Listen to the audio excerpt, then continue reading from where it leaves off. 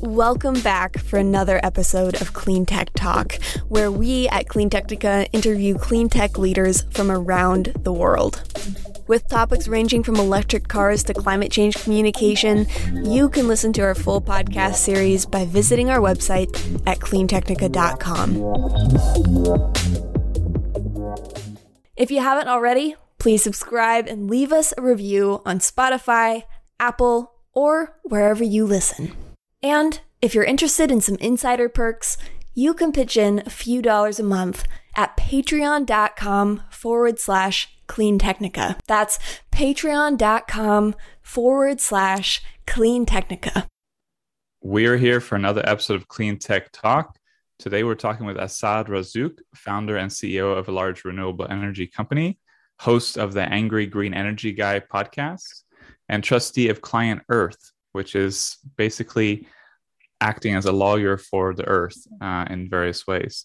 Asad, just to start off, maybe can you give us a little bit of a background of who you are, where you come from, and why you're doing what you're doing? I love the fact that I'm here. Thank you very much, and I'm a big fan. I am here because it matters. I didn't know that it matters until I was in China in 2006 on a trip to try and capture methane from coal mining.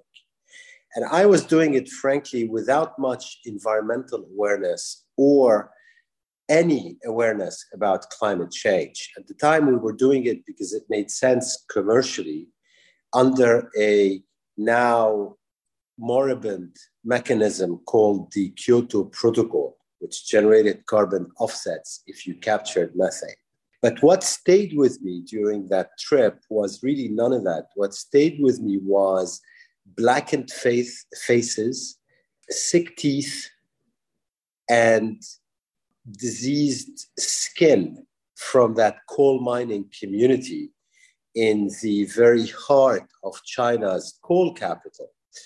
And at the time, I was a developer of greenhouse gas abatement projects. And before that, I was a banker. And originally, I'm Lebanese and British. And what stayed with me opened my eyes. You know, I had to then dedicate myself to try and answer the question of what the hell is going on? Because I was blind to it, in fact. You know, remember, this was 2006. I think it's conservative to say that environmental awareness perhaps wasn't as widespread.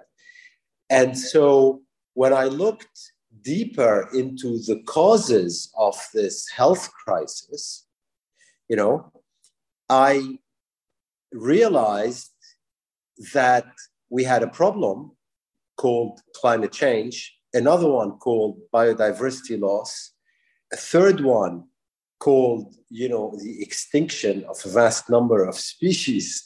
And as I subsequently moved into developing renewable energy in Asia, you start, once you're even mildly aware, you start seeing the impacts and the misery and the cost with your own eyes. And increasingly, therefore, over time, you start to want to do something about it, first shyly, and then loudly, and then in an angry fashion, which is about where I'm at the moment. Yeah, I have to give you props for good name of a podcast. That's a really good one, the Angry Green Energy Guy. Like that a lot. And it is, you know, it is, I would say it's sort of an unfortunate thing. And a lot of people, you know, say that messaging should be a bit more focused on the health impacts, because we put a lot of emphasis on the climate crisis because it is a bigger existential crisis for humanity, for our future. But there is so much of a health crisis from air pollution that you could focus on more. And I was saying a bit unfortunately that we don't focus on that enough often, I think, because we're focused on the climate side. And on the messaging side of that, you know, a lot of people point out that people who are not so focused on this topic are more moved sometimes by the health messaging because they can feel that more immediately. They can see how that could threaten their own lives. And it is interesting that you point out that sort of is how you got what really clicked with you when you saw that in China. So it is something, I guess, to always keep in mind. We should bring up the health as well as the climate matters. Well, one thing that I've seen you're doing that I find really impressive and very thorough is you have a kind of list of greenwashing bad boys list or something. So could you tell us a little bit about what this list is and what's on it? And I think for even the rest of the podcast, you could sort of go down your list of this. Sure. I built that one over time. And I built it partly through the research that I do for my podcasts. And the problem is when you dig even slightly deeper into many things around us, okay, you start by getting angry, but then after that, you see how pervasive greenwashing is as a phenomenon. I mean, we are literally swimming in it. And you have to be highly skeptical and suspicious, really, and kind of bring a huge greenwashing lens to test government, corporate, and similar type of pronouncements around the world, even NGOs. I think I'm becoming paranoid, but trust me, I'm fighting it very hard. No, I'm going to let you go, but I feel free to tackle anything controversial because, I'll just say we've struggled for the past year or more with some topics where some people are excited about them because they see them as potential important solutions. And other people are concerned that they're major greenwashing tactics aimed at delaying progress. And then you get in, and then it's not always black and white. There's nuance, and this is the problem: is that there's nuance here, and that's what the greenwashing is about. I think is sort of trying to use the nuance to their benefit in a way that's not fair, not real. But I'm getting increasingly concerned too that some of these greenwashing tactics have been so effective that they've infiltrated the people who are most concerned about this kind of thing, which is very concerning. Couldn't agree more. I put out a top 15 greenwashing list on Twitter and LinkedIn and Facebook, but it's by no means comprehensive. And, I think if I applied myself, I'd probably come up with a top 100. The order is also, I did put some work into the order, but some of the spots may be controversial. However, I think the number one prize unquestionably goes to big oil rebranding fossil methane as natural gas, right? So what they did is they added the word natural quite deliberately almost 30 years ago. And if you think about it, it's brilliant because natural oozes all this kind of organic and comfortable feeling, and it puts you to sleep. When in fact, as we dig deeper into natural gas, which is not only everywhere around us, but getting effectively more used over time, it is probably worse than coal. And I'm choosing my words carefully. It's probably worse than coal. And that rebranding of methane decades ago as natural is very sophisticated because it wasn't like a one-off. And it had lots of ramifications. So for example, I remember in the EU emissions trading scheme, the mantra 10 years ago was that we needed EU carbon to trade between roughly 30, 40 euros and 60 euros. No one quite understood where these numbers came from at the time, but they were the product of the same greenwashing machine because 30 to 40 euros, basically, if you price carbon at that level, it allows you to kill coal which is what the gas industry and the oil industry wanted to do. But magically, the 60 euro number actually brings coal back because it makes carbon capture and storage perhaps more common. And so that's where that number was coming from. And you can just see that someone super smart actually thought this through, went out to lobby the EU Parliament, the EU commissioners, everybody responsible for the EU ETS. And frankly, it's impressive. But 30 years later, we should know it's out there. We should just know that. But if you read the media and listen to the public around you, it's still not. And they're still being called out today by advertising watchdogs for that claim that natural gas is clean energy. This episode of Clean Tech Talk is sponsored by Flow, the maker of the Flow Home X5. The Flow Home X5 is an industry-leading home EV charging solution that features a stylish and durable aluminum casing and allows you to schedule, monitor, and optimize your charging via the Flow mobile app. Flow offers 24/7 customer support to help with installation and troubleshooting. To learn more about the Flow Home, please visit store.flow.com. That's store.flo.com. Yeah, well, this is, great work on you to sort of dig up that history on both those things. We have been criticized a couple of times for using natural gas, and I was like, I hadn't really given it much thought. That's what it's called in the industry, and I didn't know that history actually. So I'll just say now, I think I'm gonna try to have everyone change from using natural gas to using what you recommend, which I think you said would be fossil methane or fossil gas. So you can think about what we should be using. You're going to be in charge of clean technical policy here. Fossil gas. Fossil gas. Because my thought was, we can't just call it gas because that's too generic. So I was like, we can't just call it methane. So I didn't know, I was like, the industry term is natural gas, we'll stick with it. But I really like your point. And also, everyone in the US, at least, we're familiar with everything being natural. That's actually, not natural. It's just like, it's a very popular word to make things sound nicer. And it must be extremely effective because they put on all kinds of crap food that's not natural. But it is really, I think, is a really important key point you've made. And you have to wonder how much that has weakened policies or shaped policies over the past 3 decades because, wording matters. So we're going to go with your recommendation, which is fossil gas or fossil methane. Fossil gas. Okay. And I'll consult with our some advisors as well, but I think that sounds like our new policy. So I appreciate that.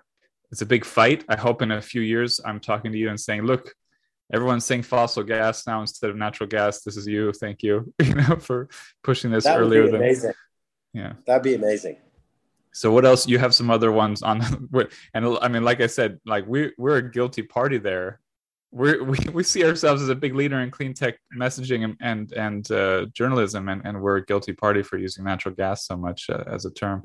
So thank you. What's next on your list? Yeah, we have to give credit where credit is due. It was a brilliant piece of propaganda. It really was.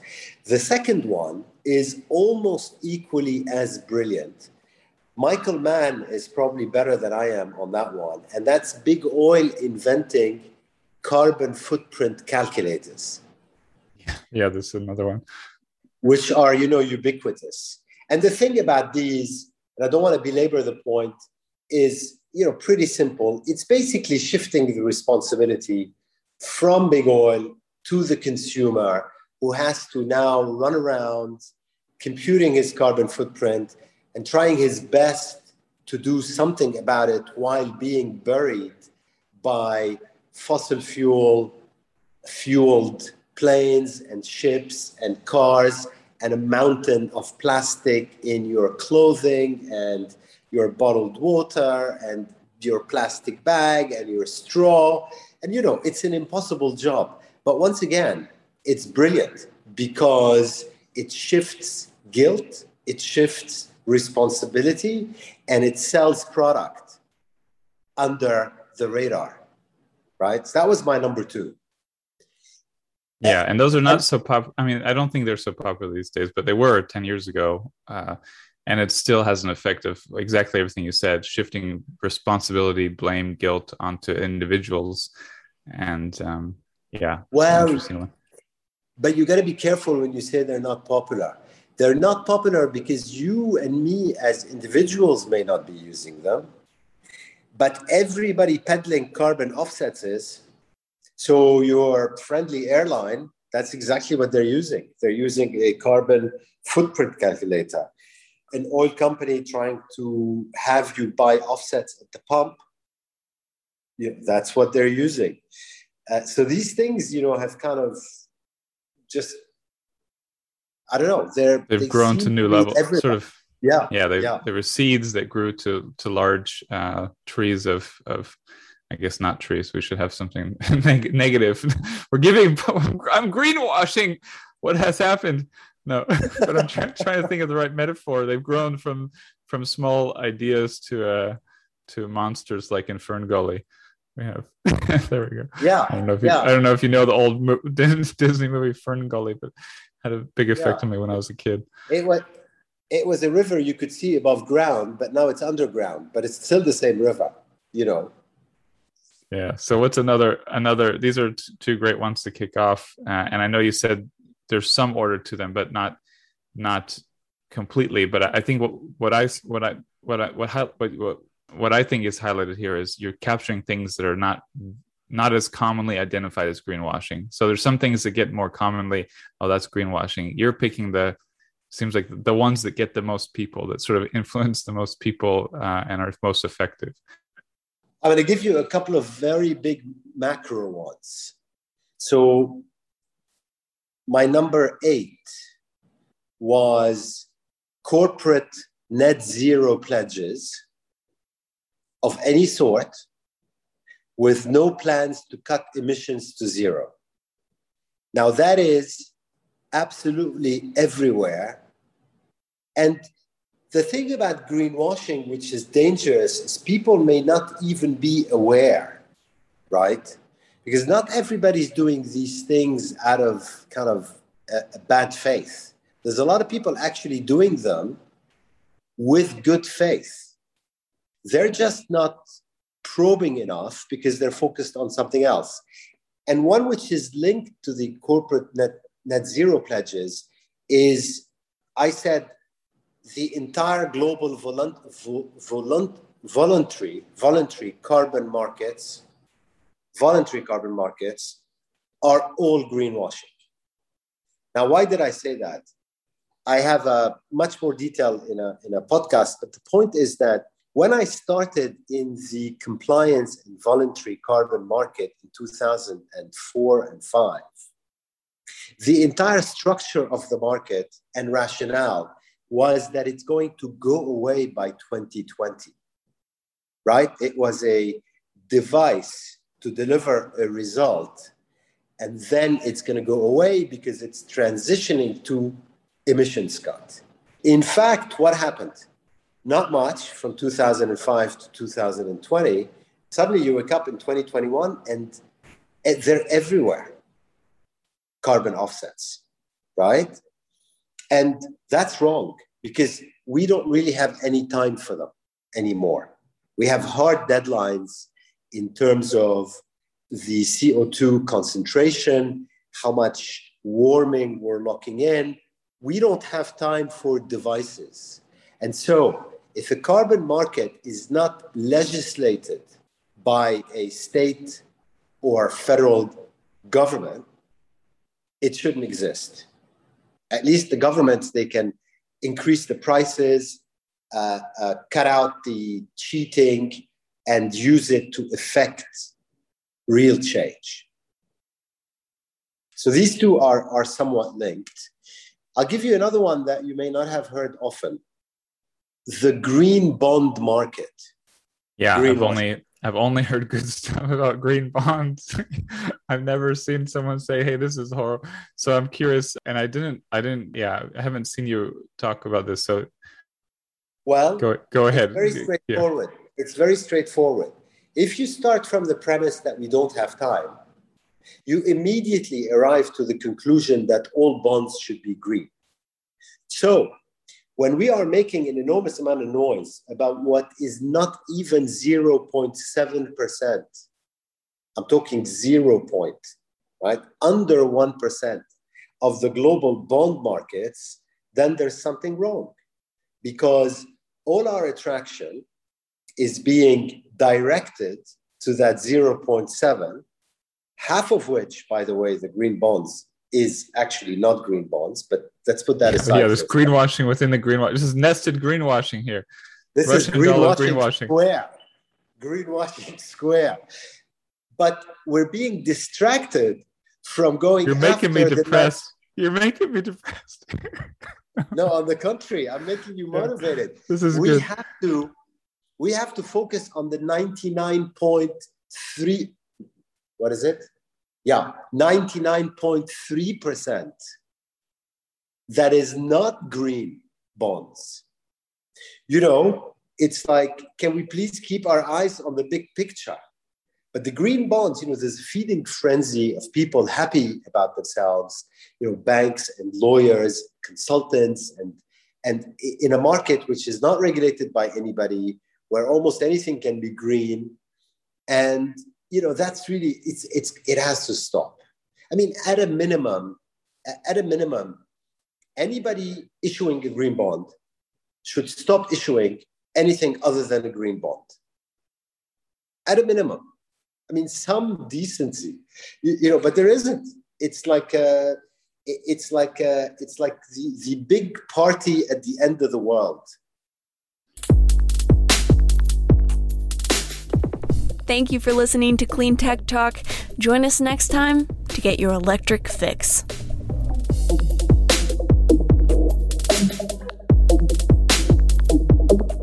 If you would like to sponsor our podcast, send us an email at accounts@cleantechnica.com.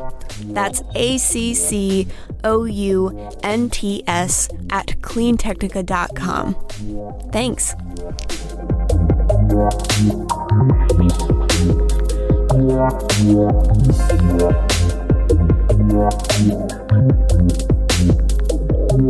Yeah.